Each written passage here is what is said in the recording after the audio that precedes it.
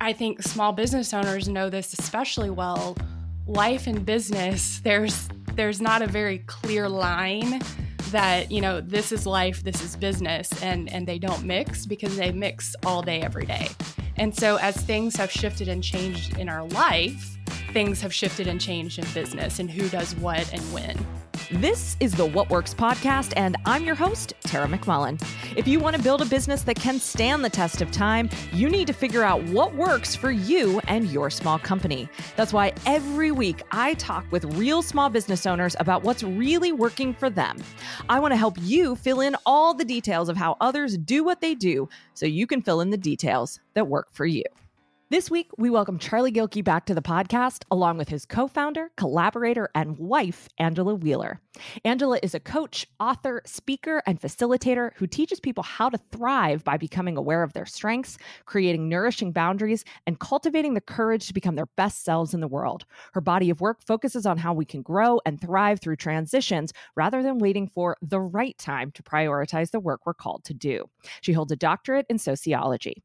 Charlie Gilkey helps people take meaningful action on the stuff that matters most as the co-founder and strategist behind Productive Flourishing. Charlie thrives helping creative small business owners and executives deconstruct their businesses and rearrange the puzzle pieces so that the most time is spent on the activities that matter most to both the business and the people running it. Through their work together at Productive Flourishing, Charlie and Angela aim to help creative people thrive in business and life. This week, I wanted to explore what works for Charlie and Angela as they navigate both their life partnership and their business partnership.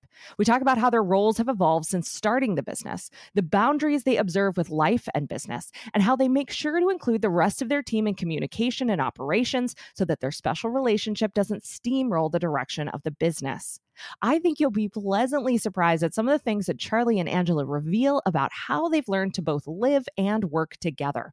It was an eye-opening conversation for me, and if you have any hopes of working with a life or even just a business partner, I know you'll enjoy it. Now, let's find out what works for Charlie Gilkey and Angela Wheeler. Charlie Gilkey and Angela Wheeler, welcome to What Works. Thank you so much for coming back on the show. It's great to be here. Thank you, Tara. And I love to be back, on a rerun. What is this, our third jam? I think this is our second time on the podcast, and I interviewed you inside of Co-Commercial one other time. Yeah, and then you've been on our podcast multiple times. So yeah, I'm grateful to have another conversation. Absolutely. Well, me too. All right. So let's just dive right into this. We are talking about relationship building in personal life as well as business life from the inside as opposed to the outside this time. So let's start at the beginning. How did you guys end up working together to build Productive Flourishing? Was it, did it start off at the beginning that way, or was it something that evolved over time? Well, like any origin story, there's like the origin of the origin. Right. And so we've been together since 1997, and we've gone through, undergraduate and graduate school together. And so we have been working with each other in different ways for, going on 2 decades now. And so, the thing about it is when you start your own small business, one way or the other, your spouse gets pulled in, right, in different ways. And so, we started Productive Flourishing a long time ago. I was the primary operator at the time, in the sense that I was the one doing, all the work and all the jobs and, all that sort of thing. But then as the business grew, Angela went from more of the advisor to owner to being operational inside the business. And so just for a timestamp, we started PF, 2007? Yep. 2007. And that was the primary operator. And, so I'm doing stuff and then I'm talking to her. And then around 2010 is when she came really actively involved in the business as a sort of employee, sort of day in, day out building the business. And then our different roles and responsibilities have grown in time as the business, scale has grown, as the complexity has grown, and as we've got different teammates and things. Awesome. Mm-hmm. I want to talk about that specifically, but I'm curious, before we get there, if there was sort of an instigating moment or situation or realization that occurred for you, Angela, where you realized you needed to come in more, with more hands-on responsibilities in the business. Yeah, that's a great question. So I think the thing that Charlie didn't mention that's probably helpful for the backstory is that when we started the business in 2007, I was still full-time in academia. And so Charlie had more or less left academia by that point. And in 2009, I think it was the fall of 2009, I realized that being full-time in academia was not my heart's desire. And I had the opportunity at that point to see an alternative life, an alternative way of being in the world through work for a couple of years with the business. And noticed that the skill set I had in academia, specifically with social psychology, was something that I actually could use in our business through coaching and consulting. And so in the spring of 2010, I pretty much handed in my resignation letter. We decided it was time to up and move away from academia as well as where we were living at the time. So more so than it being something that was needed in the business, I saw it more as an opportunity to be able to be in it with Charlie day to day, but also still be able to use the skills that I had. Hopefully, fingers crossed at that point, because I really didn't know. It was kind of taking a big leap in leaving a career that at the time just wasn't fulfilling me. In fact, it was making me ill.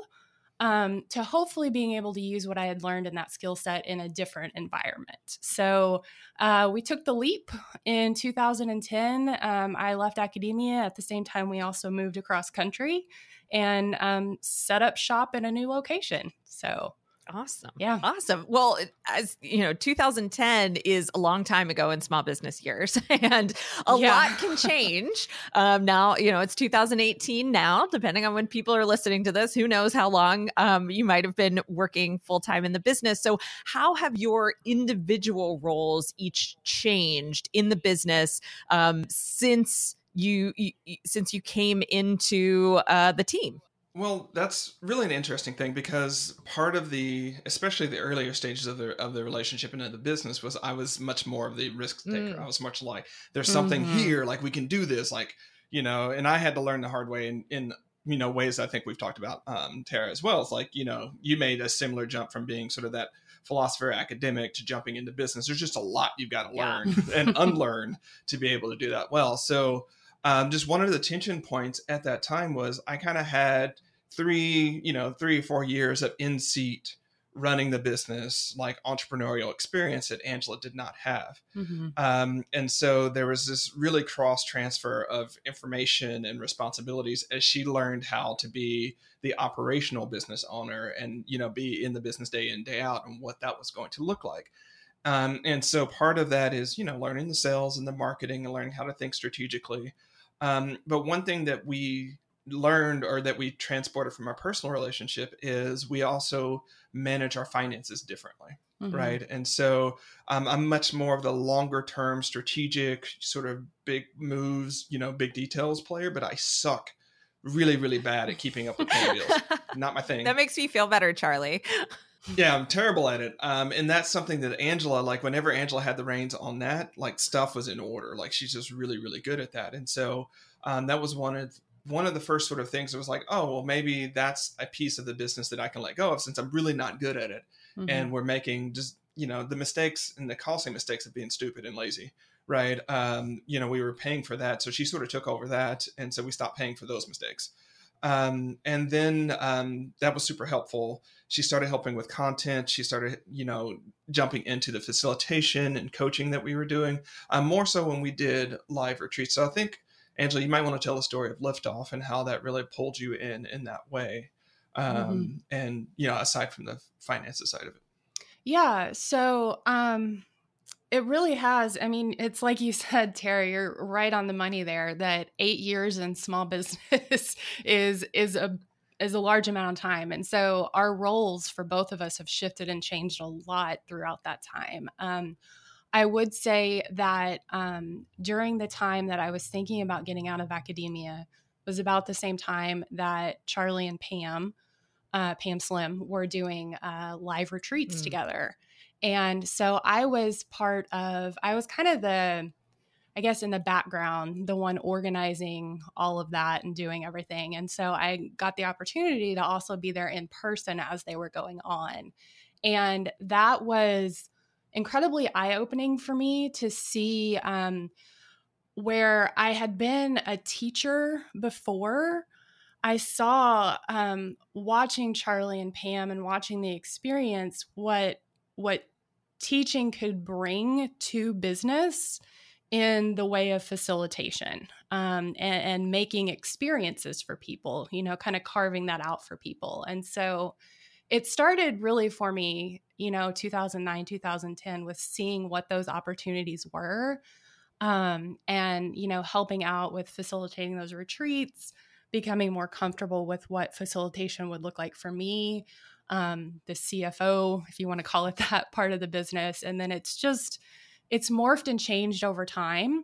As, I think small business owners know this especially well. Life and business, there's not a very clear line that, this is life, this is business, and they don't mix, because they mix all day, every day. And so as things have shifted and changed in our life, things have shifted and changed in business, and who does what and when.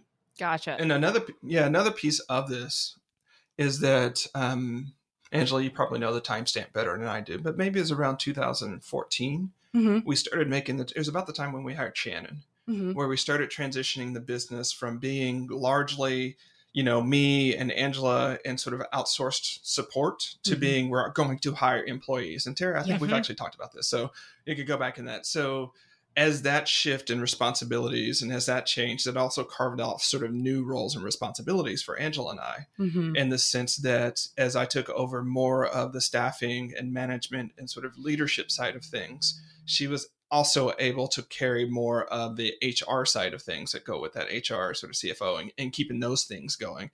Otherwise, I honestly would not have been able to pull that off without someone helping out on those side of things. And so we've always sort of taken part of the owner roles, especially since 2010, and split them in ways that really call to our strengths and call to what we were able to give at the time. And then just for another sort of inciting incident, when Scott Dinsmore passed and I stepped in to help transition the business, in a lot of ways, I stepped out of our business, or I just wasn't able to be in PF in the same way. And so Angela stepped up in a much stronger way as far as management and ownership to sort of counterbalance the fact that I was out for a period of time doing that. And so that was much more at the point where you started taking over much more like strategic level finances and decision making. But just, when did we start that? I think it was 2011 where we started the thing that before I could hire someone, I had to get you and Pam to approve it. Oh, yeah, it was probably around that time. Yeah. And so this was a very good implementation, let me tell you. Yeah, I mean, because it's like clockwork. Every year there are a couple times where I would just want to be like, we got to hire the people. We're not able to get it done, like so and so forth. And, 6 to 7 months later, that caused the predictable set of pains that happen when you overhire. And so one of the things we implemented is at the time when we were working much more closely with Pam in a sort of co-partnership or co-mentorship was like, before I could hire someone, they were basically my HR committee. And I had to convince in a very strong way, Angela and Pam, that we actually needed to hire them, that we had the funds to hire them, that it was it wasn't just that I went on my, December supernova and I'm like, we're going to do all the things right now. And then, when I'm in my summer slump, because I have energetic cycles like that, it's like, oh God, we have way too many people and this is not working. Yes, I can completely relate to that. And maybe I also need an Angela and Pam to approve my hiring decisions too.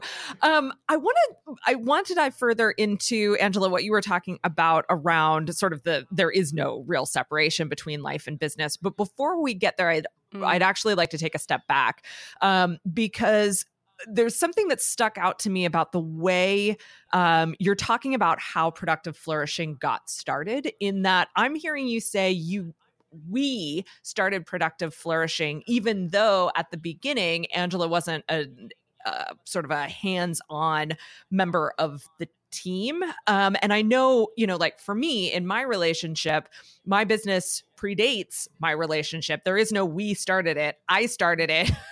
He is lucky to be a part of it, or he's lucky to be taken care of by it, and he knows that. And I think about other kind of partner relationships where one person founded the business and owns the business, even though the spouse is there or might be helping out. Was it a conscious decision to found the business together, to start it together, even though only one of you was going to be working on it? Or is that just sort of like the nature of your partnership? Can you talk a little bit more about that? That is a really good question. And it causes me to stop for just a moment and think about that place and time, actually. I would say in answer to that question, it's an and in both. Because of, when we started the business, we had already been in relationship together for 10 years.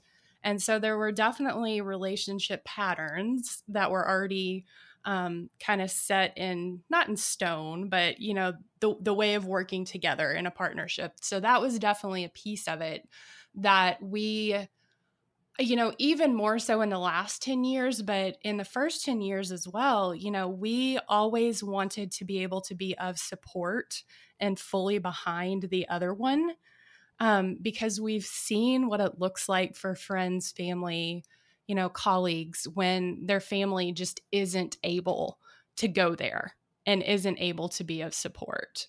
Well, and it's not just other people, because if you remember, if we go back, part of one of the big points in our relationship was that I joined the Army more or less without talking to her about it. This is something that you don't do, by the way. Never do that. Don't do that. We had talked about it, and it was kind of like, this is one of those things to think about. And then one day, I came home and signed papers, right? And she's like, whoa, what happened here, right? Not a relationship high moment. Not a high moment. And so that was, caused all sorts of other lessons learned. But one of those things was I committed to her that I would never do something like that again, where I started a major life altering project or life changing thing in which she was not an active part of it, an active consideration, because she kind of got drug along through the Army lifestyle, sometimes kicking, a lot of times screaming. A lot of times crying, actually, not screaming. So that was also part of it, is this is a new sort of thing that has the potential to take our life this different way. And we're not going to do the drag along thing anymore, because that didn't work, right? For so many different reasons. And so that's the other reason why it kind of ended up that we're this is a co-founding thing. We were doing this together. We rise and fall together. And we're whatever happens in this business, it's going to be a together thing. Yeah. So the good things or the bad things, I can honestly say that in 2007, when we started this business, it wasn't off the cuff. It definitely wasn't that, but it was very unknown and very uncertain about what it would actually look like. I think I could probably speak for both of us. You could speak to it, your experience, Charlie, but what we started in 2007, I don't think I would have been able to imagine that it would look like what it does now. That's absolutely true. Yeah. So we started it together. We put in our first dollars into the business together jointly, did the paperwork, all of that, and kind of, worked really hard and also stepped back to see what the universe was going to provide. Yeah. So, and this was 2 years past me returning home from deployment, right? It wasn't even that. I don't know. I feel like it was kind of maybe a year or so past you coming in from deployment, because it got played around with for a while before it became official. True. So what my whole point there was, we had learned the positives and the negatives about these types of identity making moves that one can make, and we had enough distance behind the deployment to see, wait a second, that sucked in a lot of ways. Yeah. And it also opened up a lot of these different doorways, right? So we had sort of learned to embrace it when you make changes, when you make choices like this, that it opens up a lot, that you're going to be in it together in a different ways. And so you want to start the beginning being in it together, so that when those new inflection points happen, it's not like, well, I didn't sign up for this. Actually, you did. Yeah. Right. That is absolutely brilliant. And this is why I love you guys so much, because you're so intentional. You're so aware of these things. Even when you make mistakes, you learn from it, you analyze what happened, and you create a new path forward that's going to work for both of you, which I think leads pretty well into my next question, which is, Angela, as you said, living and working together can be tough. Having this lack of separation between your work lives and your business lives, just sort of because that's just how it is when you work together and live together, is really difficult to manage. And so I imagine that boundaries are really important for both of you. What kind of boundaries have you guys put in place to make it work, to make it work well? So this is an evolving thing because boundaries evolve, right? And Right. Who you are in any given moment can change. And, I was thinking about this interview to start with, and we are currently in the middle of some evolving boundaries. Just because, long story short, I got a book deal back in December. I should say we got a book deal because the business has been building and I'm just the writer of the book, right? And part of what's come up through that journey is realizing that the workflows and boundaries and the team the team patterns weren't set up to really support me being the book writer and everything else. And so it's like, oh, wow, this new sort of metric of productivity or effectiveness is now on board, and we need to reanalyze how things go so that we can hit against that and do the other things. And so so there's this broader environmental change going here. I'm conscious of the time because we can go in different ways, but I think a evergreen thing that we've had to work around boundaries is our different daily cycles. Because I'm the morning person. I love to get up early. I love to work on my stuff and just like that's my happy place. And Angela, not so much. She's not a late riser. Like she doesn't necessarily get up at 11:30, but when she does get up and at 8:30 and 9 and sort of ready for the world thing, it's halfway during the middle of my day. And so I'm in the middle of I'm either on like a high because I've actually done what I wanted to do, or I'm on a low because I haven't done what I wanted to do. Right. And so I'm really, really intense one way or the other at the time that she gets up and she's just trying to get her bearing in the world. And so this goes back to what I was saying earlier when we had already developed these patterns because we'd been a couple before and, we already had these creative lifestyles. Like there was a rule that we started that in Nebraska, didn't we? Yeah, it's been a while. All right. So she knows what rule I'm talking about. Like the rule is that I don't talk to Angela before she talks to me in the morning. Because it's very simple because like, it's one of those things where I'd see her and I'd be like, hey, like, how you doing? Blah, blah, blah. And she's like, whoa, settle down. Right. I'm not ready for that. And so the simple switch was just like to understand that like, don't talk to her before she talks to me. And that can seem kind of like pushing me away, but it's not so much for me because it's like, then I don't end up in that sort of weird relational hover zone to where it's like, are we saying hi in the morning and being lovey-dovey, or like, are you doing your thing? Am I doing my thing? And then you end up wasting like 2 hours because you're trying to sync up that energetic cycle. And so it just made it super clear. Like I did what I did until she came in and then she'd say hi and sort of wave at me. And now it's to the point where she does it and then she goes away for another 15 minutes because she knows it's going to take me a while to sort of get out of what I'm going to do. And then we can have sort of that morning conversation. Right. Similarly, you want to talk about the afternoon cycles that we have? Keep going. Okay. She's like, I'm curious of where this is going. I love to hear your perspective. Yeah, Angela is like full stride. Like she works really well until like 6:30 or 7 in different things, right? By the time 4:30 or 5 comes, I'm mostly done, right? Because I've gotten up earlier. And so there's just being this conscious sort of things. It's like when she's in her sort of 2/3 of the way of the day and she's like wanting to talk about things, it's the mirror opposite of what I just said, where it's like, you kind of missed the cycle. You're going to have to talk to me tomorrow, or you're not going to get the best me at this particular time. This is not the time to bring a decision to me. Right. And so it's just being super clear that like, wait a second, we have these different ways of working. And it's a constant sort of challenge for us because, when she's working in the evening and I'm done, and I know I'm done, I'm still trying to like hang in there and be a part of the team. Right. And then there's some days because we have different sort of health cycles. You might want to talk about this one, Angela, where like, she is needing to just practice self-care, but I'm in the middle of just my, sort of Capricorn getting stuff done and sort of step by step sort of thing. And she can't participate in that, but it causes a lot of feelings, right? I'll let her explain her feelings around that, where we're having these conversations about sort of at the macro level and how we're contributing.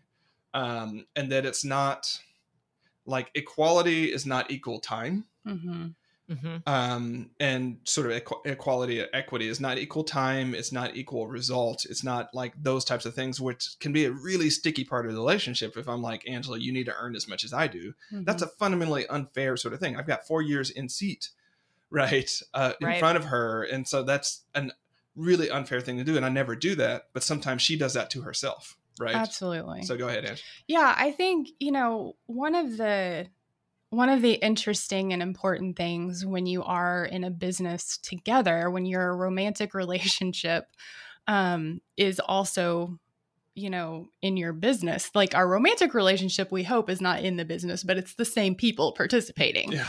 And so, that's what I mentioned earlier on, that, the boundaries blur very easily, and we all bring our own stuff and our own stories to our work, whether we work for ourselves or we work for someone else. It just looks different when you work for yourself and when you work with your partner. And so, for me, one of the things has been, because of my consistent health journey, I was going to say consistent health complications, but I don't really like that.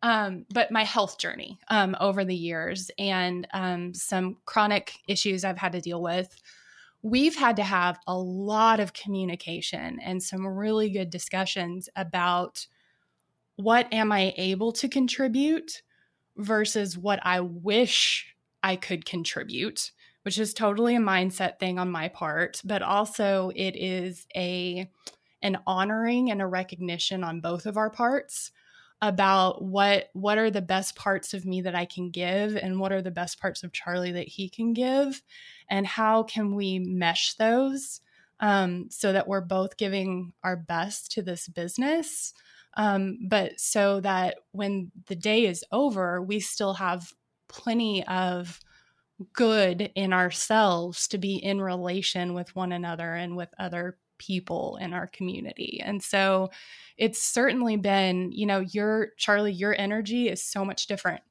than mine. And that has taken me a while to wrap my head around, because for so long, my history, I was very type A. And in academia, I was just push, like publish and research and just all the things. And so when I hit my, wall back in 2009 and realized this wasn't going to work, in a lot of ways, my whole life changed at that point. And I had to start working with a different set of energy and a different set of circumstances. And so it's been a lot of work to honor that. Well, it's been a lot of work to honor that. And as we talked about the other day, there's part of that journey and part of her sort of stepping into the business also. There was a conscious decision at the time that when it came to sort of house management and sort of life management on that side, that she was going to be the sort of captain of that ship. Right.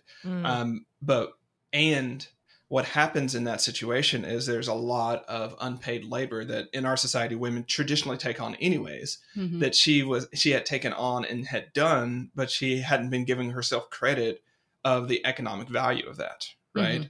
And so she's like, I'm not contributing to the business, i.e. I'm not making money. Right. In this time slice, or I'm not making enough, but and this has been a conversation where I've been trying to tell her for years. I'm like, no, that has value, in the relationship. And for me, whether or not it equalized, not like she, like we could say she did $4,000 of unpaid labor and that counts in a certain way. And that's how we achieve equity. It's more like, no, we need to put that on the table as the total ways in which we contribute to this life and this business and our health and our relationships and all these different types of things. Right. And so, and it's still a work in progress because again, there's so much stuff we have in our society that you sort of take on by osmosis, and it gets injected into, this vehicle that is your relationship. Like it's not driving, but it's in the back seat back there and you can't get rid of it. Right. But we can't acknowledge that it's there and it's not our stuff. Right. Our stuff is this. And we can have better conversations. And so then when she's like, I didn't do anything all day. Like, I think you had one of those the last few days where you're like, I didn't really do anything. And I'm like, actually, here's all the things that you did. Right. And she's like, oh yeah, I did do some things. Right. And so, and those things had value. Right. And she's just finished a major project that she's been working on for 2 months or so, maybe longer than that. That's going to have serious economic value to it. Right. Because of what it's going to allow us to do in the business and what it's going to keep us from paying. But she hasn't like attributed until recently, I think, the sort of value that that's going to have to the business, as that's part of the contribution that she's been building, even though it's not like these many dollars came in the door right after she did this activity. Gotcha. That makes a ton of sense. And I mean, that whole answer was just insight after insight after insight. And I can see so many similar kind of relationship dynamics between you guys and me and Sean as well. We have the same morning cycle kind of thing that you guys have, where I'm the early riser and I've had a couple of cups of coffee and gone on a 4-mile run by the time he wakes up. Well, not by the time he wakes up, but by the time like I'm looking at him again. And we have a very similar, I wouldn't call it a rule, but a similar habit routine where it's like, I know until he's had a little bit more coffee that there's really no point in saying more than, hi, good morning, I love you, I'm going to work now. So I really resonate with that. But Angela, you had mentioned something about how, you try to not make the romantic relationship part of the business. And I love that distinction. And then at the same time, like, I think, that's true. And also you guys have a particular personal dynamic by virtue of the fact that you are in a romantic relationship, that this is the person that you spend your life with. So I'm curious how your personal dynamic does or doesn't affect the rest of the team, and how you communicate with the rest of the team. Do you have kind of checks and balances in place to make sure, you're not talking about something on personal time that is, then inadvertently being withheld from the rest of the time? How do you guys kind of manage that? That's a really good question. I would say that one of the things about us is that we communicate very well with one another. Over time, that's just, you figure it out. And so we are very communicative with one another, in our life outside of business, and have very open dialogue and very open conversations. And we actually take that into the team as well. And so, part of the dynamic within our team and our workplace is that communication is very open. There's not really a hierarchy so much. I mean, obviously they know we are the owners of the business. We're going to, it kind of all rests on our shoulders at the end of the day. However, they have lots of say in what happens, and especially like how it happens, because we definitely don't want to micromanage. And so I would say within the team dynamic that communications are very open. And we all feel, I can't really speak for the team. I think that, but I feel like they know that they can speak up and they can share what's on their mind, how they feel like they can contribute better, what changes they want to see, how they want to be a part of that. And so that's definitely a big part of our culture and our team dynamic is very open communication. We all, I feel like the team too, like they listen very well. We all listen and really hear one another too. Yeah. I mean, part of it is that we need to put on play that like, we don't fight that much. We don't have a lot of drama, right? And this is the benefit of, a long-term relationship is that, especially as we went through our teenage years, right? Yeah. We got a lot of that out of our system. We don't have kids, we don't have, some of the complications, we don't have stepchildren. We don't have some of those things that just inject a lot of tension in a relationship. We don't have. And so there's not one of those sorts of situations to where like we have an argument or fight the night before and then we got to show up on a team meeting the next day. Yeah. Right. We're like, we're going to put on a happy face sort of scenario. Right. So that's part of it because of this pre-existing way in which we communicate and just the work we've done on that side. I think we do have checks and balances in the sense where we know each other well enough to know when the other person is not fit for human consumption. Yeah.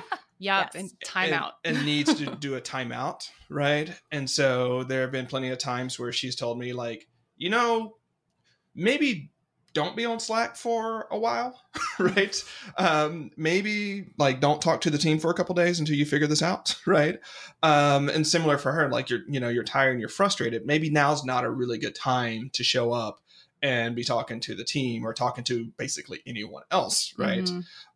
Because your odds are you're going to say and do things that you would rather not say and do, and then have some residue left over for that, and we can just prevent that. So we can call each other on that quite frequently, or like, Angela, like, you're really, really tired because of whatever happened, right, with the sort of chronic things that she does with. And it's like, so maybe you take the morning off, and then we have to sort of fight and tussle, not fight, but we have to be like, she's like, I can't take off. I got way too many things to do. And I'm like, okay, let's talk about that. Right. Sort of scenario. And it's the other way. Like I will do one of those things because I'm just me and I get up and I do things and everything's good until it's not. Right. So it might be like, I could work for 3 or 4 weeks in a row, not taking weekends. And then one day I woke up and I'm done. Right. Right. And she's like, so maybe you don't need to do that, or maybe we need to do some of these other things to counteract that. And so I think the way we sort of govern each other in that way, in a helpful way, and we've given each other permission to do so. So it's not like me, mansplaining why she shouldn't talk to the team, because that never goes well.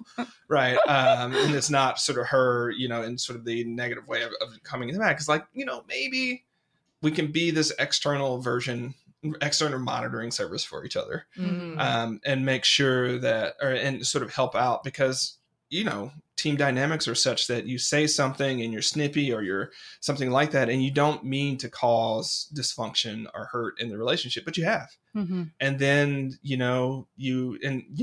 the thing about it is small teams need bigger leaders. We get this wrong so much in small business, where we think, oh, I just have a small team, so I don't need to show up in a certain way. Bullshit. You got to show up even stronger, because roles are unclear. If you really trigger one person, and you've got a 4-person team, guess what? A quarter of your team is now not aligned and now not in the team in the same way. And so you actually have to be bigger in a way and more careful about these types of things. And so I think that's how we monitor that. But again, knowing that we don't have a lot of sort of fighting and a lot of sort of tension in our personal and romantic relationships makes it a whole hell of a lot easier not to inject that into business. It's just not there as much. Gotcha. That makes a ton of sense. And also, I'm just so loving learning that you guys are human, because sometimes, so very human. Yeah. Sometimes though, I just think you've got it all figured out, and it's nice to know that you've got your ups and downs too. So as we start to wrap up here, we've talked a lot about how this works on the business side, but I'd also love to hear how it works on the personal side. How do you guys make space for personal life outside of work? What kind of system or boundaries do you have for shutting things down and saying enough, or getting out of the house, or whatever it is that you guys do for fun and for pleasure? How do you make sure it's not all business all the time? Well, there are several different ways I feel like we do that.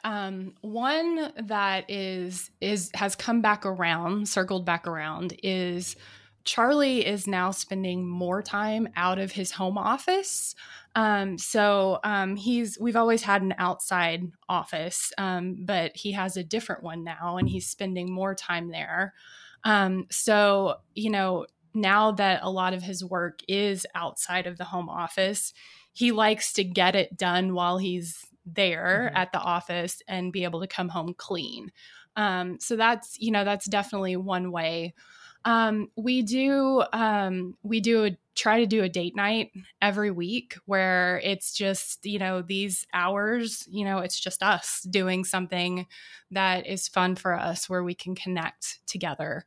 Another thing that we implemented years ago is it's so easy to talk about what you did that day or what happened that day. And for us to talk about that would be talking about the business all the time, because most people, when they go to work and they come home, they're not doing the same work with their spouse, right? And so they can come home and they can talk about it with their spouse, and it's something different and whatnot. And so we agreed years ago to a very loving way of, if we see ourselves getting into that pattern on our off evenings or when we're out together or consciously spending time together away from work, that whoever notices it can call it out and say, oh, look, we're talking all about work right now, and we really want to just be able to focus on one another. Do you think maybe we can hold this for tomorrow? And we've both agreed that that's an okay thing to do. So it's not like we're hurting one another's feelings or something like that. What else, Charlie? So we brought in the part that even before we started business, like no cell phones at tables, Oh, right? yeah. No smartphones. And we also don't have any screens in the bedroom. Yep. Right. No tech. And so it's interesting. I mean, those don't seem to be ways in which we keep that going, but those are the entry points. Right. You touch those devices and your brain goes there, and then you're looking at this person who you work with, who you also love and are in multiple, multi-dimensional relationships. But all of a sudden you're like, oh, I just remember this. Mm-hmm. And then you're off to the races. Another rule is, it's usually a rule, is no business talk in the hot tub. Yep. Right. Yep. And so if we're in a hot tub, we don't talk about it. But another thing that we've done on the other side, because it's created the space for it, is we also have two different types of meetings, that intentional meetings that we do, Angela and I. So we have sort of XMs, or executive meetings, where we're talking about the different sort of working on the business aspects. And then we have a separate, because we learned that it needs to be separate, we have a separate financial planning meeting. For the business. And so when you think about all the spillage that happens, typically what it is you're working in the business all day. And then you need to talk to someone, especially in the relationship where you're talking to a co-founder and co-owner, where all these sort of working on the business stuff goes into your time, because you don't have something on the schedule. And so we have the sort of limits and boundaries, and it's like we have space in the schedule to talk about those things. Which means that when we're sitting in the hot tub and we're like, oh, I got an idea. I'm like, wait a second, I can talk about that Monday. All I have to do is put it on the agenda for Monday. We can talk about it then, and I don't have to talk about it now. Right. Because it's one of those sort of general productivity principles that we teach, is like, when you create room for everything, there is room for everything. Yeah. But when you don't create room for everything will find room wherever it can find it. Right. And so you just have to be intentional about that. And, so when we do those XMs, a lot of times we do those outside of the house, because we don't want to inject that in the relationship. Always now. So always outside of the house. Sometimes when we do financial planning, so we do it inside the house, but we try to get out of the house. So again, to separate this relationship that we have that is multidimensional, that is like, we are business partners and co-owners and, co-lenders to the business in different ways when we need to inject some capital into the business. So those are all true parts of the relationship. We separate that from she's also my wife and I love to play with her toes, right? Those types of things are hard to do in the same space and same time. So we separate them. Awesome. I'm so appreciating this glimpse inside your life and how you guys function together in life and business, because it's just so, as I said earlier, you guys are just incredibly intentional, incredibly aware people. And so the way you set things up is there for a reason. And I think seeing what works for you in this capacity is going to be really helpful to a lot of people. Before we wrap up here, I'd love to just hear what's coming out of Productive Flourishing next. What can we look for? Oh, that's so fun. I love talking about this. Thanks for asking. One of our big things right now is we are expecting any day now to have our new version of our bound printed planners that we're going to have for sale. So we just did a really big run of them with the printer, and they are on the way to Amazon as we speak. And so that is incredibly exciting. It's something the team has been working very diligently on this year. What else, Charlie? That's the big thing in the next horizon. I mean, the book doesn't come out until next year. So September 2019 is when the book that I'm working on now called Start Finishing comes out.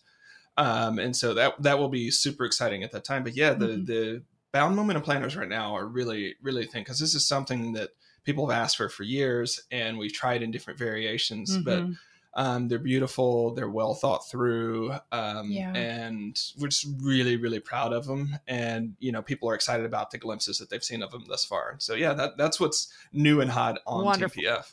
Yeah. And I will say too, Charlie said, book is not coming out till next fall, but manuscript is due in a little less than 2 months. And so that is going to be coming out of Productive Flourishing very soon. It's just not going to be seen by everybody else for a while. Yeah, but she asked what we were excited about, not what we were terrified about. No, okay.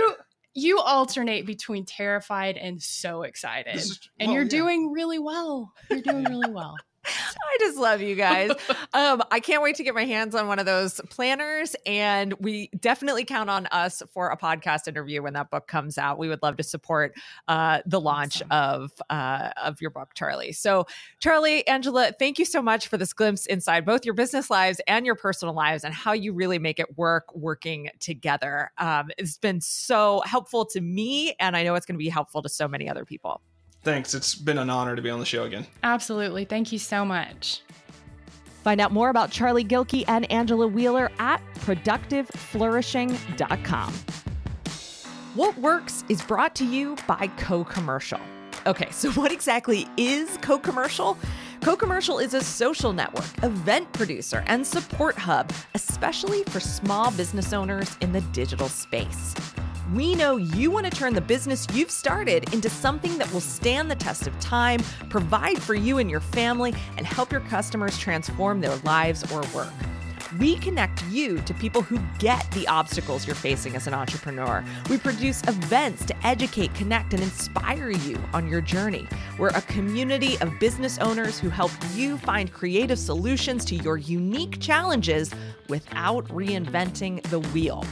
Here's how it works. Step 1, join Co-Commercial. Step 2, share a challenge, obstacle, question, or setback you're currently facing in your business. Step 3, get personalized answers from a diverse community of experienced business owners. Step 4, never waste time on Google or Facebook trying to find answers for your business again. We're not another online course. We're not a free group where you get lost in a sea of self-promotion. We're not a cut and paste template for doing business online. And we're not aiming to teach you 100 new things you don't have time for. We're here to support you on your journey. We help you get back on track and back to running, managing, and growing your business as quickly as possible.